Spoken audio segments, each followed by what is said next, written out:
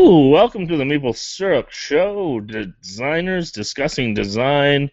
We're on episode 66, theme first.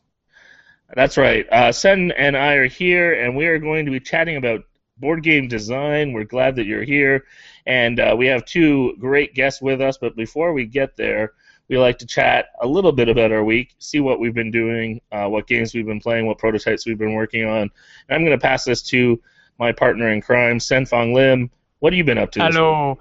We've been playing a lot of Clask. I think it's going to be our new Christmas event. Is we're going to have Clask tables lined up on all around the room. Usually there's about 15 people that come over for Christmas brunch, and we're just going to play Clask until the food is ready. If you haven't played Clask yet, it is a Danish game. I think it's from Denmark. That has magnets under the table.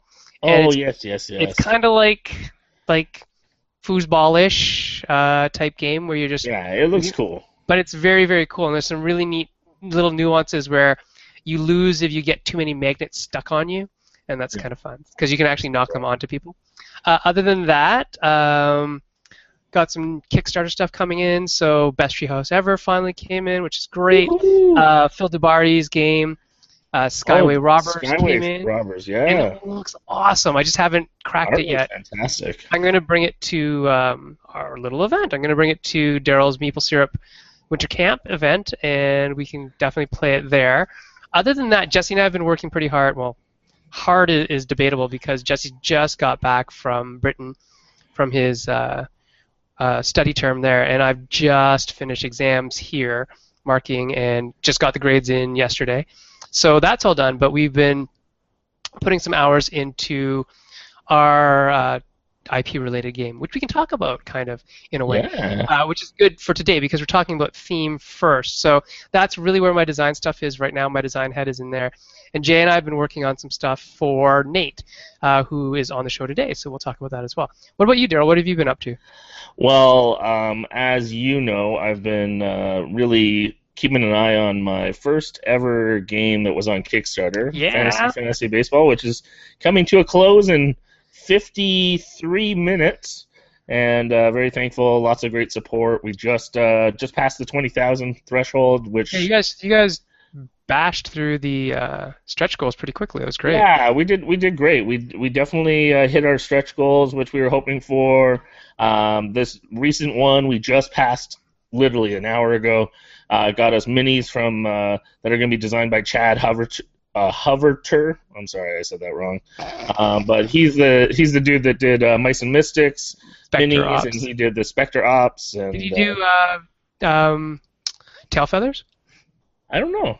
I'm sure he probably did. Probably. He's part of the Plaid Hat crew and friend with JR. And actually, when we were down at the Plaid Hat party for BGG Con, he played the game, liked the game, and said to JR, if you get up to that stretch goal of minis, I'll design them for you. So cool. Very excited about having such another talented person associated with the project. The art being by Rob Lundy, who's incredible. I just even watched him today doing live on Twitch, which he was creating a few more character cards for the game. It's really fun to watch him. Yeah, it's pretty amazing. Live. His Twitch feed's fun. If you guys are artists out there and you want to see how Rob does his digital work, just find his Twitch feed. Twitch.tv/Molten Ink. Oh, that's right, Molten Ink. And it's pretty fun to watch. For the people who don't know anything like me about digital art, I still think it's fun. Yeah, it's really and he teaches along the way. He not only teaches while he's doing his regular work, but he's now been recruited on multiple occasions by Adobe, and is actually flying down to CSE to even help them at the show. But he's one of their go-to now instructors for creative art and some live art. So really quite proud to be connected with him, and Sen has already had work with Rob as well, so it's pretty cool to be connected with such a phenomenal artist who is the king. Sir Bob's saying in the chat, he is a great multitasker. I have never seen someone multitask so great. Today he had a phenomenal, if you want to look up a funny moment, he had a troll come in and totally try to take him to task, and he just gave the troll a new one while still still drawing. It was hilarious. So, so that's consumed most of my time. And as I already mentioned, the Maple Syrup Winter Camp, getting ready for that has been very exciting. Some incredible sponsors. Yeah, you want to give some shout outs to the sponsors? Because they're awesome. I'm gonna wait till after because there's just so many of them. I feel like I'm going to have to designate a whole show to thanking everyone. But we do have we one. We can definitely run some live feeds. Yeah, we'll definitely do some live feeds there. We do have one of the publishers. We have a person connected with them, Nate Murray with IDW. They've been very generous and supportive of the winter camp, and so we're thankful for them and many others that are connected to it. And we'll, like Sen said, we'll do a bunch of live video stuff, Periscope, and we'll probably even load up some video. The beauty is it's close to my house, so I can even run home, leave things to video-wise load, and come back quite quickly. So cool. And are you designing anything new? Or is it I am. Yeah, actually, good question. I just finally started designing something with Jonathan Gilmour.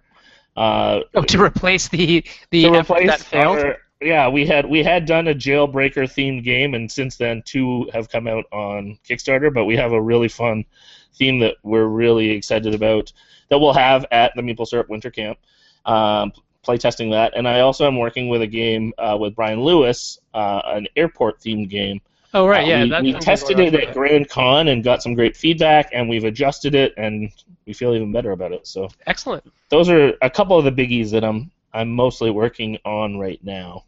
All right, well, why don't we bring our audience up to speed and tell them who's on the show. So, Daryl, why don't you do the intros and I'll do the tech stuff. Ready to go? Well, as I already mentioned, we have Nate from IDW, and then we also have Boyan from Gamesmith, who also designs for a variety of other publishers, including this Christmas season. You would be probably familiar with his game 12 Days, a Christmas-themed card game. Welcome, guys. Hey, hello. Nate, you got to turn on your microphone, bud. I think am I back on? Yeah, you're back on. How are you, sir? Hey, thanks for having me. No problem. So, yes, we're really excited to have both of them here. They have a variety of experience, anything from design to really every step along the way of the production and distribution logistics, you name it. So we have a couple guests here that really are jack of all trades and know a variety of issues. And so we really want to encourage our viewers, if you have questions, please don't be shy on YouTube or on Twitter. Send us your questions, and we'll try to incorporate some, and we won't be able to handle them all, but get those questions that you have for our guests out there, and we'll try to include some of those now, some maybe in the after show, or throughout the week we can pass on questions, and maybe they can tweet or pass on some words of wisdom down the show. But we're going to start the show focused on theme first. And so I'm gonna go to Boyan first and say, Bo, what maybe it didn't happen first, but 12 Days, what was the initial design process for you? What did you have the theme first when you designed that game? So for 12 Days, the original design was actually with Mike Selinger and James Ernest. So I was the creative director and the producer on the project. But it was always a Christmas-themed game. It was intended to be seasonal. It was supposed to follow the song 12 Days of Christmas and so on. And so the theme basically was the start of the project, and then it lended all its mechanics. So in the 12 Days of Christmas, there are 12 12s, 11 11s, and so on, which creates the pyramidal deck that you see in the game, or like in Great Dalmoody or now Pairs and that sort of thing. So that was easy. That started from theme, and the mechanics basically came from it. It's gift giving because it's the holidays, and so you're passing cards which represent the gifts, and you're opening presents on each day. And since there are 12 days of Christmas, there are 12 rounds in the game, and so the theme is very heavy in the game. It's not overwhelming in terms of like flavor text and that sort of thing. It's still an abstract trick-taking game. But the cards are beautifully illustrated, and the mechanics are tied into the theme. In fact, I would say if the mechanics don't replicate or don't enhance the theme, they don't belong there. right? It's not adding to the theme itself. So In that yeah, particular case, Boyan, or in all games? all games. Like if your mechanic does not feed into the theme, it should not be there. Right. And that was Echo that did the art, correct? Echo Chernik? Yeah, Echo Okay. Chernik, she's an amazing illustrator. She's ridiculous. She does this. Awesome. Yeah, so for 12 days, I wanted a timeless Art Nouveau style, and she killed it. It's like stained glass and beautiful. It's lovely Yeah, stuff. and it's with Calliope Games right now, and they have a coloring book, which is really nice. So, Oh, really? yeah, Oh, that's it's cool. like, yeah, and Is it adults. like an adult coloring book? That's awesome. Well, I mean, it's made for kids, but adults, I think, should really get into it because it's a really nice meditative process, and Mhm. the art's like just the composition and the design is beautiful on its own. So you can try to, put your color in and have fun with it. No, I like that. My wife is a therapist, and so am I. So we use coloring books a lot, and we've been using the apps with a lot of the people we work with. So it's pretty cool. Yeah, and I thought that'd be a cool one. Nate, let's move on to you. Nate, I've worked with you for like a year now. I don't even really know what you do because you do everything. So tell us what your job at IDW is, and then also if you can elaborate on the relationship that you have with Pandasaurus. That would be awesome. Okay. Yeah, that's a fair assessment in that I do a lot. I wear a lot of hats at IDW Games. We don't have a lot of employees. We have. It was started by our VP, now newly promoted VP of New Business, Jerry Bennington, and I work directly under him in a multitude of divisions. Actually, one of them being adult coloring books, one being limited edition products, one being impulse buy products, and this fourth one is games. So the games division started, actually, to get to the other half of this question, because Nathan McNair from Pandasaurus connected with Jerry and was very interested in certain IPs that IDW had, asked if we wanted to do board games, and at the time, luckily, I'm actually a bigger board game nerd than I am comic nerd. I'm heavy on both, but board games is more my side of things, and so when Jerry came into the office and said this opportunity was there, I said, let's go. And so from that day, I've been working more of my hours now are on the board game side, and so I do product management, marketing management, brand management, game development, and game design as well on a couple of projects. So pretty much, a lot of hats. Yeah. And so that people understand where IDW comes into the game thing, what are the actual roots of IDW? I mean, I know where they are, but if you can tell the crowd the gaming roots. Okay, well, all right. So, I mean, IDW Publishing was started 15 years ago by Ted Adams and Robbie Robbins in the comic side, and we're currently the fourth, some months the third, I think, biggest comic publisher in the world, with hits like Teenage Mutant Ninja Turtles, Lock and Key, Transformers, and all that. When the game side started, we launched with Nathan McNair to take advantage of our IP portfolio, and the first game we did was Kill Shakespeare, a semi-cooperative with the same designers from Yato, one of my favorite games. You should pick up Yato. It's Lords of Waterdeep, but just better on all aspects. Mm-hmm. No offense to that game, it's a great gateway game, but then once you're there, buy Yato. And then now we've kind of expanded, and we're running along our comic lines as well as original IP, and then the one big thing that I'm avoiding, obviously, is we have a huge breakout hit in Machi Koro, and that's one probably people know us for. It's about 150,000 units moved at this point. Wow. I just went up to LA to accept the Geeky Award on behalf of the team last month. The history of the Geeky Awards is right here.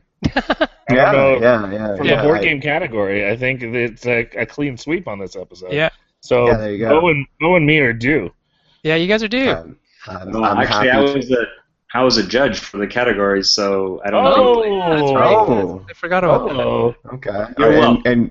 Okay, very good, very good.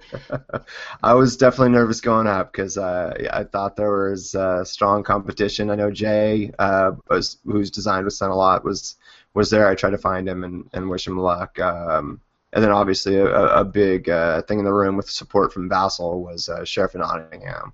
Yeah. So beating that felt good. That's a great game. I play a lot, so it felt standing on the stage was a fun experience for the team. Good. Yeah. Okay, so now that we've got everybody's kind of roles and responsibilities out of the way, let's talk design. Let's get into that theme first design question that we started with Bo originally. Bo, when you did Pirate Den, which is delivering now, which is awesome, by the way, so happy that this thing is coming out, and Bo will say nobody's happier than him. I've seen it typed like 17 billion times in the last week. I think people are just super stoked about it and for you, which is great. Did that start theme first? No. So Pirate Den actually started as a simple, I guess, prisoner's dilemma mechanic, and it was used with just gems in hand, and it was not that great, to be honest, early on, and it was very confusing, and it was hard to track information, and it just wasn't engaging, and that was because it was purely mechanical. And so what I did is I changed the theme, and I made it much more about stealing and attacking and that sort of thing, and so I wanted a rogue theme to go along with the game and made it about pirates. And now, when it was pirates, much more of the mechanics could basically come out of it, right? So like burying treasure made a lot of sense, attacking ships, betraying your friends, and that sort of thing all started to click together, and it became a much better game. And so in that case, the theme really helped it out. And then once I had the theme, then I really wanted to get the art to fit that style. And so, because I also did the art direction for the game, I was looking for sort of a mass market appeal pirate. So not actual pirates, like, because they were terrible human beings, but the sort of Disneyfied pirates, right? And that's very important. Theme is very important for marketability and sales for the publisher, and it also has to indicate the level of play. So if I have a game that's like really like super detailed, gritty, like X-Men or something like that, then it suggests something about that gameplay. If it's like a lighter game, then like Machikoro is a good example. If Machikoro came out with like Lords of Waterdeep style cover, I think people would not understand it, right? It's a lighter That's a game. really good point. It's fun, and it should basically enable that. So like with Pirate Den, the cover is very piratey, but it's very simple as well. And same with the art and the cards. And so art and theme and mechanics all go together in that case. Mm-hmm. Absolutely. Great stuff. I'm going to bounce back to Nate.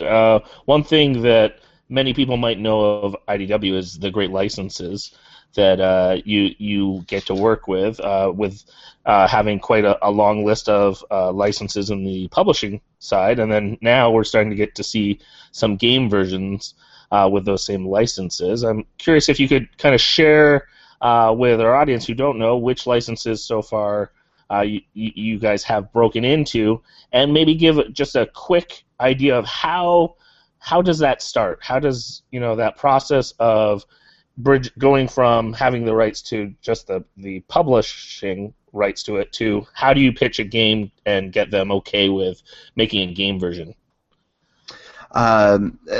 A fairly complicated, difficult process when dealing with the major licenses that we deal with. And for example, I mean, our first licensed product was X-Files.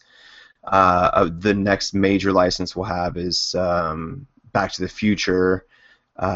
We've got Teenage Mutant Ninja Turtles, Godfather, licenses that are not to be taken lightly. So what's the start of that is that we sit and brainstorm what the game might look like, and we brainstorm several, actually, and we present to the licensor, and we say, okay, Orphan Black was another one where we wrote out, I have several pitches out to them and said, okay, here's your card, here's your board, here's your dice, because when we go for a license, we don't want to just make one game. You want to do a series maybe of different styles for different fan levels.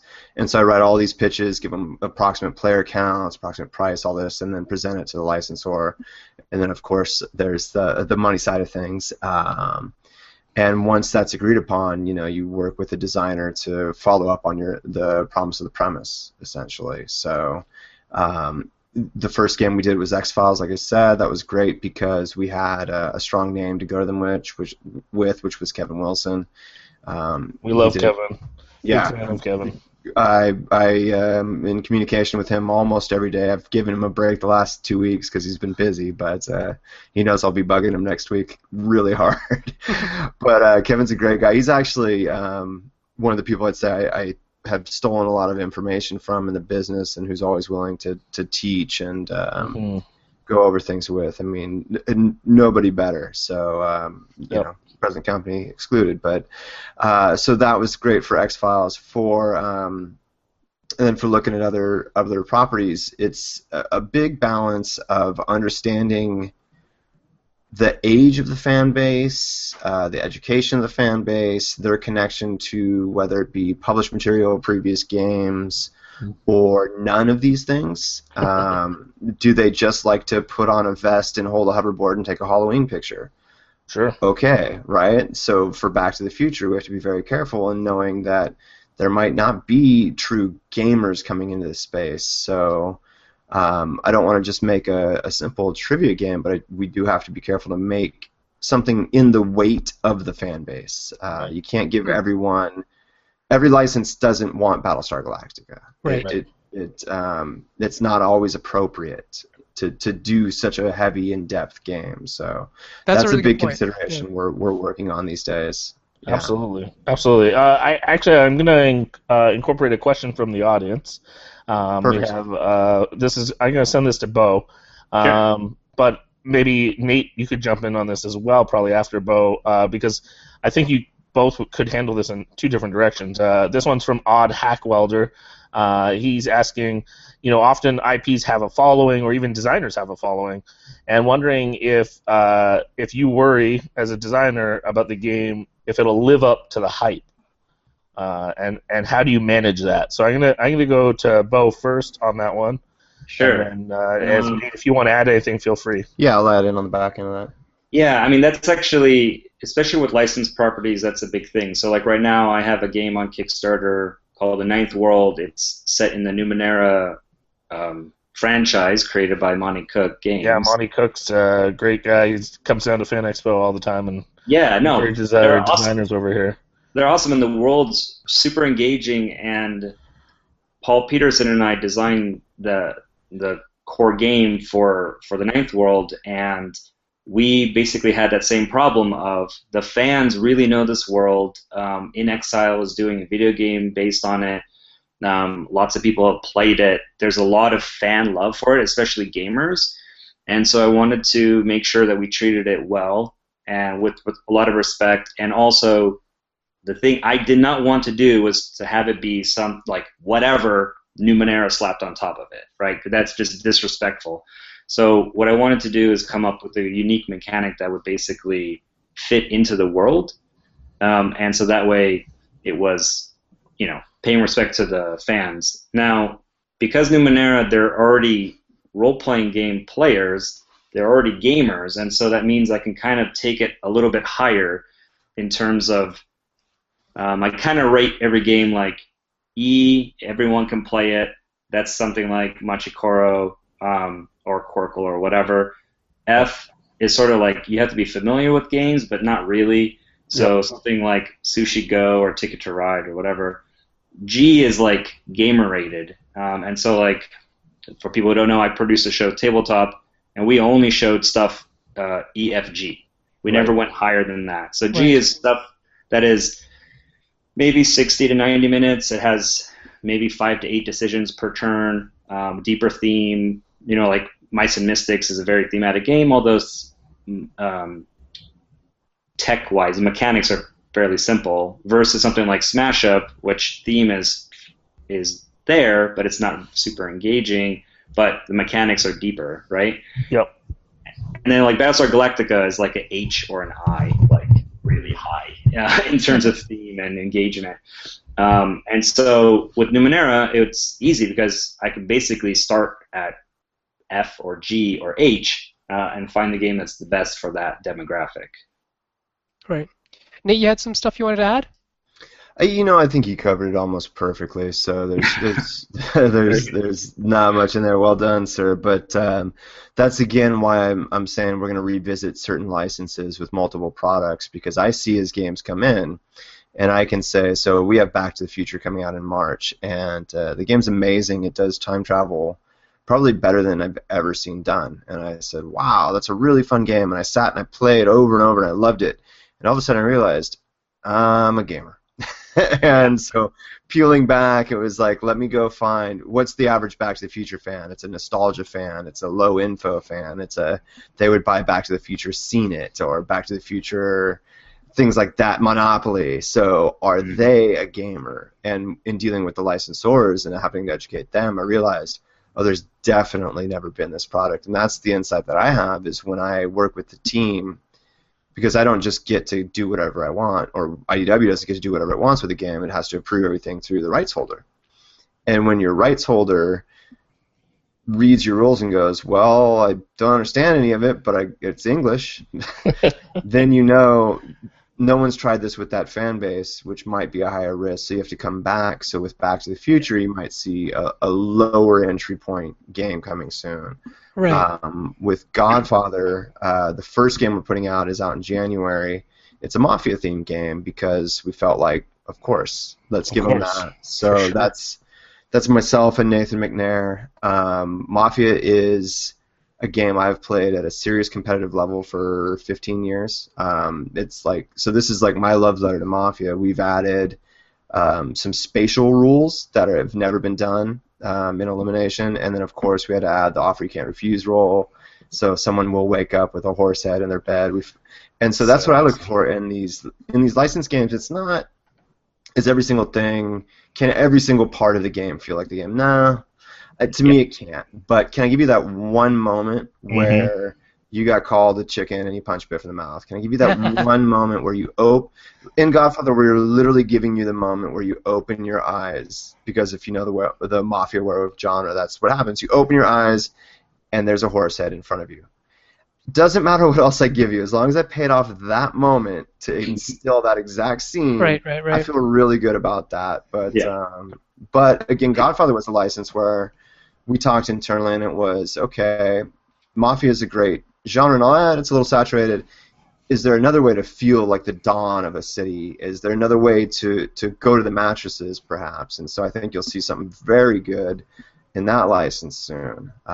So it's those moments and those feelings. I can't say you'll get every second of it thematic. Sometimes you're going to draft a card or burn a turn, but those walkaways, like I really felt empowered like the dawn in that moment. I really felt scared with that horse head. It's these key moments. Giving fan service to that is really important. Fan service, that's a great way of putting it. And Kevin told me once, I think it was actually on the show, he said, don't let the IP be a stop sign, let it be a guidepost. Because we had gotten caught up in like, oh, but we have to get everything in this game that could possibly be in it. And he said, no, don't do that. You're going to kill yourself. I actually think that's worse. My entire philosophy is to cut back, right? I feel like game design is sculpting. You're supposed to be cutting away and editing. You should not be adding more. 100%. The problem with really big IPs is there's so much material, it's very easy to fall into this trap of adding exceptions. Like, oh, well, except for this time, because the property says so in canon. It's like you're gonna basically make a gigantic game. It's gonna be full of weird things. The Firefly game is a good example of this. I didn't work on that property. I know the IP. I actually, I don't want to talk about the licensing part of it, but I do know some of the stuff on the backside of it. But the fans were, the Browncoats, who were the fans of the show Firefly, really, really wanted a board game, and what they got was a game that was 2 to 3 hours long. Yeah. They bought it so that they can have it on their shelf and show that they're a true fan, but they didn't play the game because it's way beyond their level, and they were trying to add too much to it. And I feel like they could have done far better by just cutting back. It's like, yes, we could add all these things, but I just want to give you the feel of it, right? Like, let's just be in the world. That's the Gale Force 9 one, right? Yeah. The bigger, more miniature-y type one, yeah. Right, but that's their strength, and that's the thing. That's for them. They're GHI gamers, and that's what when they play tested it. That's who they play tested it with, and they're like, yeah, this is great. And then in reality, their fans are E, EF, Right. and that's it. And so I feel like that game did well because of the brand, but was not played. Yep. Interesting. Nate, what about tying games to IPs? What is the benefit for you guys? What's the risk? Yeah, it's fun. We do have these conversations now on making sure, because we've seen numbers come in and we've seen whether or not it's right to get a license. And, for those who don't know, you're paying a good amount of money to put Firefly on the front of your box instead of generic Space Adventure 24. So you want to make sure when you do that, it's worthwhile. IDW is lucky because we have a publishing arm. So the thing that's in my head right now is Turtles, and that's a scenario-driven campaign, big box adventure game. Probably the best I've seen. I mean, it's ridiculous. And the trick is, we have an ongoing monthly comic. Well, what's it take to do a new scenario in a Descent and an Imperial Assault? Does it take 2 pages? It does. So you can believe that you'll get that big box game, and 6 months later there might be an expansion, but we'll get you to that expansion with 6 free modules in a comic. So that's the kind of really exciting thing to me when you grab a brand, just doing something completely ahead of the competition. And then the other side is just purely working on stuff we like. That's the only reason for some of these things we don't. For Godfather, it's because, oh my God, it's the Godfather, so let's grab it. X-Files, I think that was our first one, much like Gale Force. I think Firefly was their first big licensed title, and then they dialed back from the scale you're using of G&H down to EF with Spartacus, Homeland, everything else they've done that's been perfectly amazing and on point. They started big. X-Files, we split the lane on that game so funnily. It was like a 7-10 split, and we missed both pins. It's a very good game. It's very fun, but we had a lot of people expecting 3 hours of Arkham Horror, and we had a lot of people expecting 20 minutes of trivia. That's funny, because that's how Kevin describes it too. Yeah, we threw it down the damn lane. So. Yeah, so that's funny. I've never had this conversation with him. I'm glad he gets it too, and it is. I mean, I like the game. I teach it. I play it. I play it when my mom is a great X-Files fan, but it missed both those sides, and so now it taught me how to look at a license better and say, where are the fans? Are they E, G, F? If we're talking on that. So, but yeah, IDW's strength is that we have these great relationships with licensors who we treated well for 15 years now. They trust us, so we can go get licenses. A lot of people can't. And we have a little bit of instilled trust. And then we have that ongoing comic and some of the stuff we're doing to continue promoting and giving new content and maybe packaging a card with a comic or doing a lot of really exciting stuff. So I think you'll first see it ramp up in the Back to the Future and Turtles brands, where we're finally clicking on all cylinders. Excellent. Yeah. I was going to add a little bit in there about I think you have an advantage from comics to board games as well, because in America we have a large distributor called Diamond, which is essentially a monopoly that distributes comics. Sure. But it also sells board games. And so it's very easy for a comic book shop to have board games, and often that's the case. And so I feel like if you can use a comic property, the gamers are much more willing to jump into it. So I think you guys have a natural advantage there. I designed a game for Catalyst. Catalyst Game Labs is here in Seattle, and they have the Vikings license. Yeah. Yeah, nice. The second one in the series? I have the third. Oh, third, okay. Jeremy Holcomb has the first. I was supposed to have the second one because they wanted it to be more mass market friendly, and instead they went big box.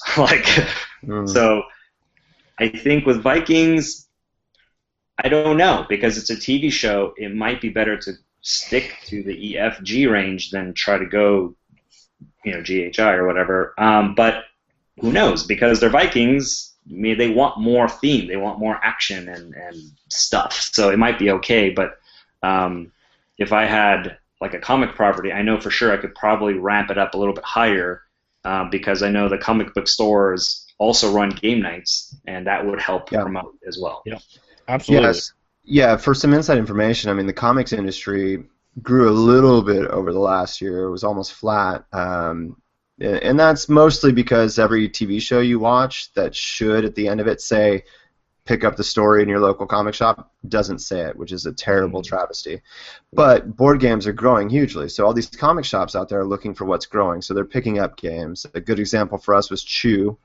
The diamond numbers for Chew were amazing. They were really good, and we did a great thing of shoving a issue of #1 in there, an exclusive, into the box. Yeah. That's why the box is so big, people. And that did really well at Diamond, and it got comic shops to start considering it. So we're actually right now looking at a whole line of micro. We're trying to figure out the packaging, trying to figure out the thing, but I do think exactly what he's saying about Diamond is this huge monster that has access to all the comic shops.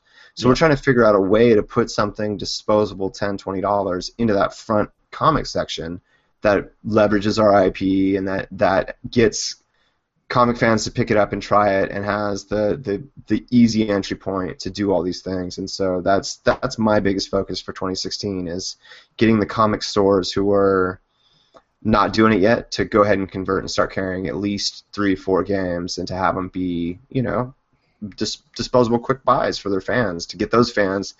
The thing about a gateway game is it's a gateway, right? You buy Ticket to Ride, then you ramp up to Africana, then you're playing whatever you're playing. We need to introduce these people into the cool things we're doing. So there's a big audience ready for it. Good. Oh, great stuff. I'm going to jump back with another question from the audience. Give this one to Bo again to start us off. I think you've already started to talk about this, but what's some of the approaches that you use to scale back and make a game more accessible? You've already been talking about chiseling away at design. What are some design questions or tools that you use to be able to assess that and do that? Yeah, I think for me, it's number of decisions per turn. And for an E game, it should be 1 to 3. So Ticket to Ride is 3. It's kind of on the top end of E, and that's why some people use it as an entry point, but it's also kind of at the bottom of F. Yep. G can go up to 8 decisions, like Lords of Waterdeep. It's probably how many locations there are that you can play in. Smash Up. It grows. It kind of like your hand in Smash Up is 5 to 10 cards. That's fine. Agricola, your options are like 13 every turn, plus depending on what someone else does. Like Puerto Rico, it's like, well, if I do this, then that, and then like just the number of permutations expands. So if you are making a game for someone who is at E, do not have more than 3 decisions, and if you do, you're not making an E game. And if you're making F, then 5 is basically your magic number, like somewhere in there, 3 to 5. Maybe you can get a little bit higher during scoring phases or special things. But keep it simple. That's the easiest thing to do, is just track how many decisions a player has to make per turn, 1. And 2, if you can explain it in 5 minutes or less, it's an F-rated game. Right. If you can explain it in 30 seconds or less, it's an E-rated game. And I have seen people fail this all the time at New York Toy Fair. New York Toy Fair, they only sell E and maybe F-rated games. And I see people like, oh, let me explain the mechanics and strategy and all this other stuff and theme, and they're just like eyes glaze over and impossible. So you really should, as a designer, practice the pitch. Like, explain the game. If you can do it in 30 seconds, awesome, good job. You've made a game, right? And like for Back to the Future, I hope it's like in that range, like a minute, maybe 2 minutes to explain it, and like we're good to go. If it's something like deep, then it's cool to add more. Like Battlestar Galactica, I think it probably takes like 20 minutes to explain, and you're signed up for that, and it's going to take you 6 hours to play. Mm-hmm. Okay, well, just know that, and know you're designing for that demographic. So those are the two guides I use, is like number of decisions and how long it takes you to actually. Those are great questions to be asking. I love that. That's fantastic stuff. I'm going to kind of tweak the question and send it back to Nate. I'm curious what Bo mentioned. You don't want to go into these long explanations of mechanics and stuff like that. But as designers, we are thinking through the mechanics and the components. What are some ways, or what are you seeing are some mechanics or components that work better for games that are more accessible, and are there certain ones that we should be leaving farther down the spectrum for more gamer games? Oh, that's interesting. That's I mean, I think that's almost license and pitch dependent, because I know that sometimes when I'm shopping for something, I'll actually say I need a dice game, and I need the components to be no more than X. Sure. Or I think for Orphan Black, the card game, that was actually more McNair working the front end.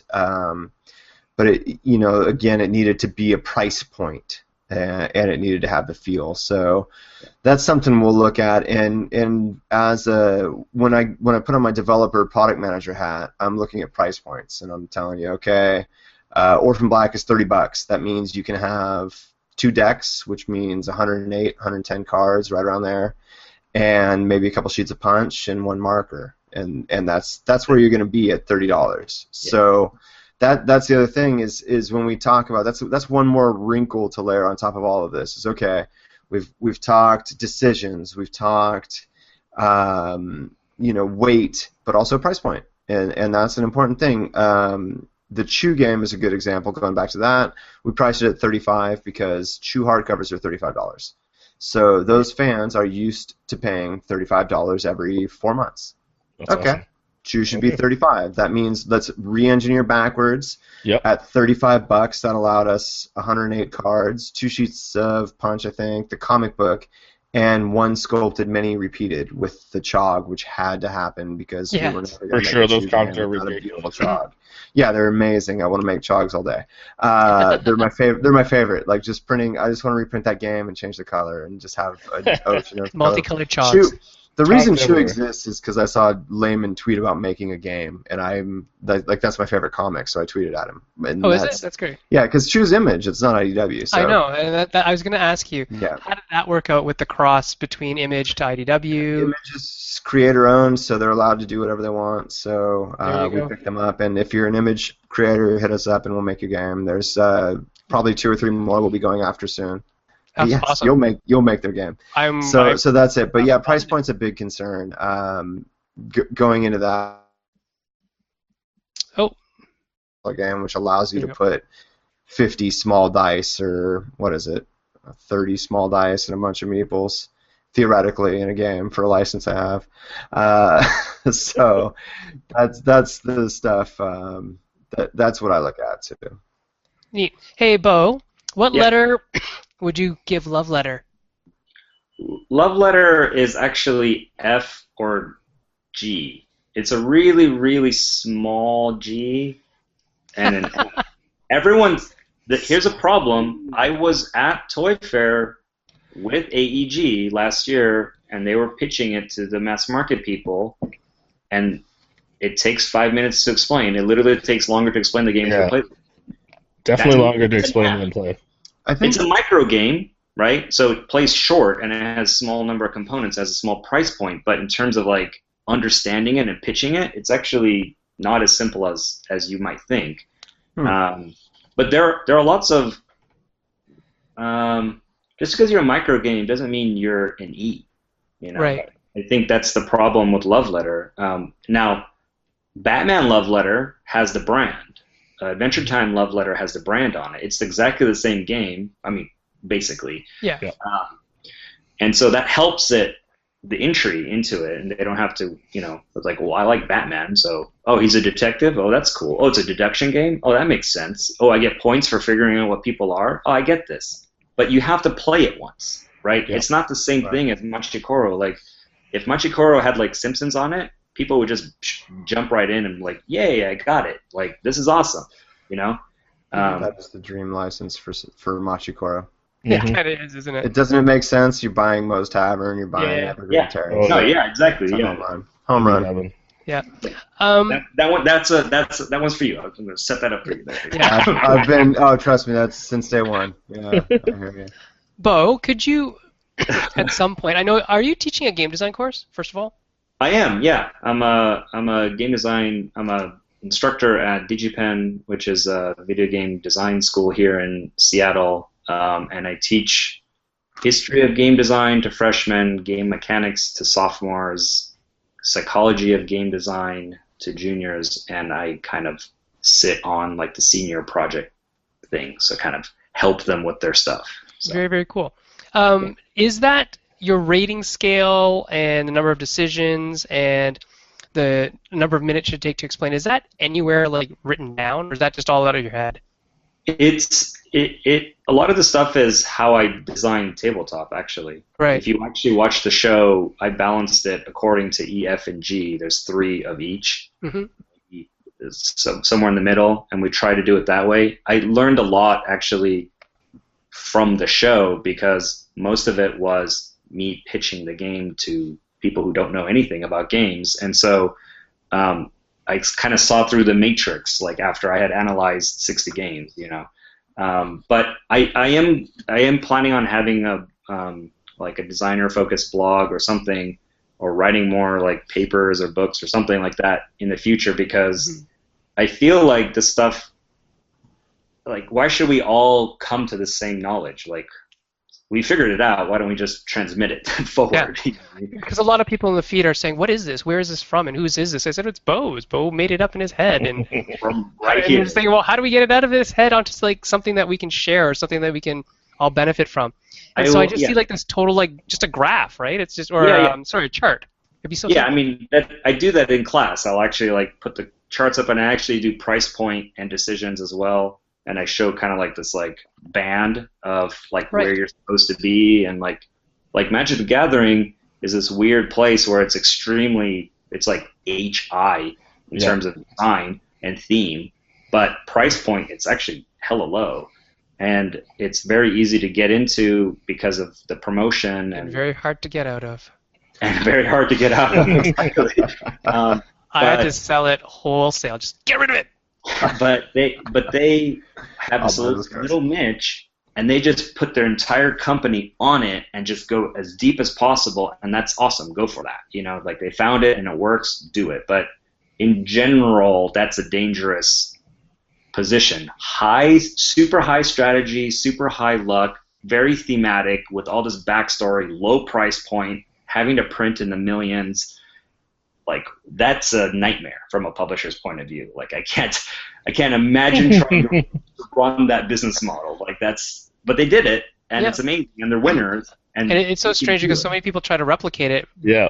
And Fail, fail they don't for understand many why. reasons. And you have the reasons right here in a nice chart. Yeah. Yeah. But yeah, if you guys are interested, I'll Yeah, for sure. take some It's- time, and I'll set up a blog, and I'll do like weekly articles or something like that. We would love that. We will harass you until you do that. yes. Oh, cool. Yeah, okay. And then maybe we can do a thing where you guys can come up with topics, and I can whatever Yeah. expand. Postulate on those. That sounds Yeah, great. cool. That sounds really good. All right, I'm gonna bounce back. We're running out of time. I can't believe this. So we got time for a few more questions. I've been wanting to ask this question of Nate. I'm curious. You're a big poker player.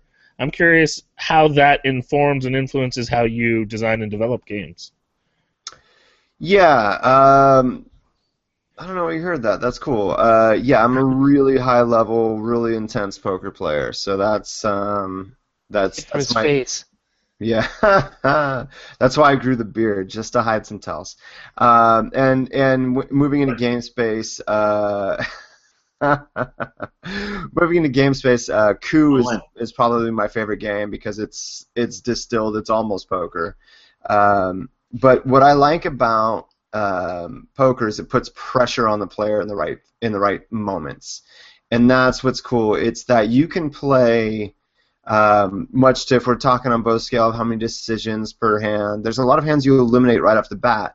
So there's not as many permutations in hands as you would think, actually, unless you want there to be. You can make an attempt to do this different move at any point. But in reality, there's a straightforward way to play, there's an avant-garde way to play. But always the point of the game is to put pressure in a key moment onto someone. And that's what I like about games, is those, again, boiling down to moments. That one moment where you put the pressure on someone to have them wake up at the horse's head, where where it's take the gamble to get some extra VP right here and see if someone understands what you're doing, to go for mayor in Tammany Hall and fight for Tammany Hall. It's these extra little pressure points and applying that stab, because that's what you're going to talk about tomorrow, and that's what's going to make you want to play that game again, because you're going to remember to play to go through a game again.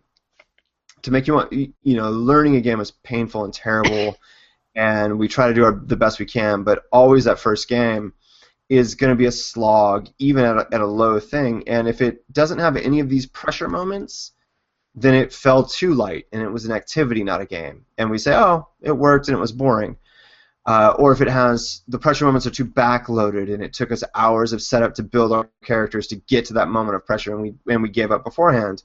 That doesn't work. But to have these moments, boom, peppered in, boom, boom, boom, where it's, oh my God, why did he make that choice? And I have to reevaluate everything I did because of that choice. Orphan Black's a great example for that. Yeah, it is. It is.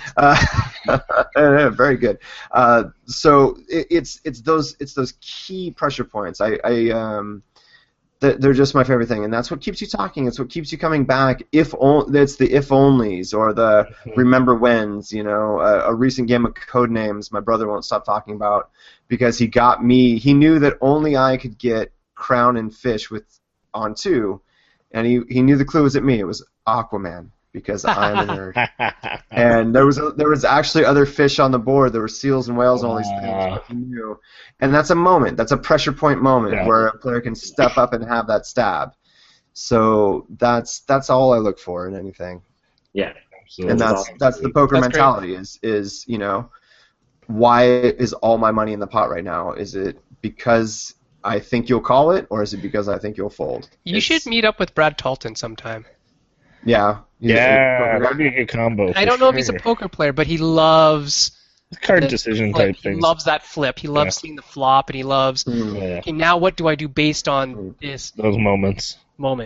Yeah, the best. Honestly, some of the best poker I played is at the Gamma Trade Show in Vegas, because all the game designers end up at the poker table at the end of the night.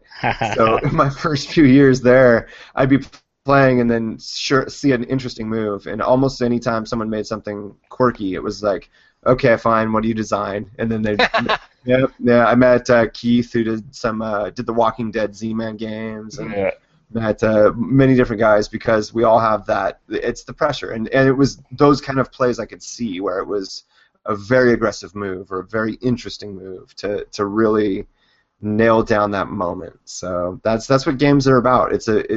I can't tell you the whole story of my game tomorrow. I can tell you the 3 fun things. Yeah, absolutely. Right. This is why I do my research, because I knew if I got you talking about poker, all the good stuff comes out. Wait, for the designers who are listening, they should play poker. If you don't play poker, you should play poker. Oh yeah, for sure. Poker is amazing. Yeah, it's a good experience, and you'll understand many things about game design, but also you'll appreciate that luck and skill and strategy are all separate axes. Elegance of design. Yeah, and you can accept things as being luck, and be like, oh, I understand, and that will help you in design. I think a lot of people feel like luck and strategy are opposed to each other. They're not. Like, poker is high luck, right? So are you going to basically run a freshman poker tournament every year, Bo? What's that? You going to run a freshman poker tournament every year? I don't. Well, I mean, actually, James Ernest is here, and we have a regular poker game. So maybe I'll come out early for the Gamma Trade Show, and we'll get to hang out and play. We'll play poker. That's where the game's at. Yeah. Bo, I'm gonna just follow up with you. My last question for you. I'm curious. what are you working on right now? Just what that you can talk about. We already mentioned early on that Pirate Den's here, so Yep. You're getting those out there. But just quick before you go, could you give us a little highlight of games you're working on and projects that you're excited about? Yeah, I have 3 I can't talk about. So That's fair. I understand that's the way it is. But and also because they're with media or with licensed properties. hey, so that's appropriate. That's how the show should be. I can't talk about it. Sorry.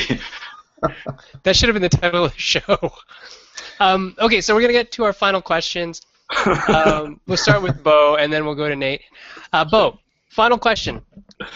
Yeah. One piece of advice, other than you need to play poker, that you're going to give to new game designers when they ask you, okay, how do you become a game designer? Only one? Whatever. You Just can share go. another one on a future episode. All right, so We're gonna have you back. this time I will say metrics. Write down everything. Write down playtime. Write down number of players. Write down scores. Write down decisions. Write down everything you possibly can observe. Write it down, and then look at it, and then make decisions based on the metrics. Good. Love it. Nate, what about you? What's your advice to a neophyte game designer? Show me a game, not an idea. So, Nice. I don't care if the game is terrible or not something I want, but finish your project. Show me you've finished something. I'm not hiring first timers anymore that are not finished. It's just too much. But a very good example of this is if you just tell me a mechanic, I might forget where I heard it from, and it might end up in another game because I design, I develop, I do these things.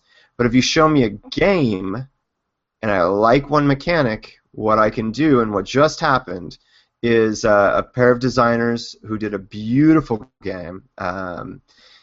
They did all the graphic design, all the game design, all this, and it's a $60 game. And to me, the most interesting thing was this one mechanic that I thought was a $20 mechanic. And so I said, look, show me that game as $20 with only the mechanic I want, and flip it from co-op to versus. And now they have something to go with, and they can come back to me and do that, and I'll be very excited when it happens. But if you show me an idea, I have nothing to work with. So finish it, even if it's terrible. I can glean out what's good, and I can tell you where to go from there. But I can't run with an idea of it's kind of a game and maybe they do this. Don't do that to me. I can't give you that time. Great advice, and I can attest to it from personal experience. I showed a game to Nate who he said change this, and I might like it, and it'll be down the road with IDW. So I mean, that's my Spiel des Jahres winner. Yeah, so I mean, it was a task that I was like, really? And then when I made it, the game was so much better. So really, listen to people's advice that we bring on these shows. They actually know what they're talking about. I want to say thanks to Bo and Nate for giving us your time and your wisdom. I can't believe it's already midnight. That means my Kickstarter's done, so thanks to everyone who helped. Congrats, dude. Congratulations. Thank you. And I just want to say I'm not sure if Zen and I are doing an episode next week. We might take time off for Christmas, but we'll for sure be coming to you from Maple Syrup Winter Camp. But yeah, keep an eye on social media, and we might have an episode next week. We also want to say thanks to if we don't have an end of the year episode at the beginning of the year, we'll say a big thank you to all our sponsors and different guests and hosts that we've had. So I just, again, want to give a shout-out that everyone have a great holidays. Sometimes it can be a tough time during the holidays, and so people be safe. Maybe find some people, play some board games, use some of that energy towards creating something beautiful or something challenging in the board game space, and we look forward to trying that game someday. So till then, have a great night. Thanks.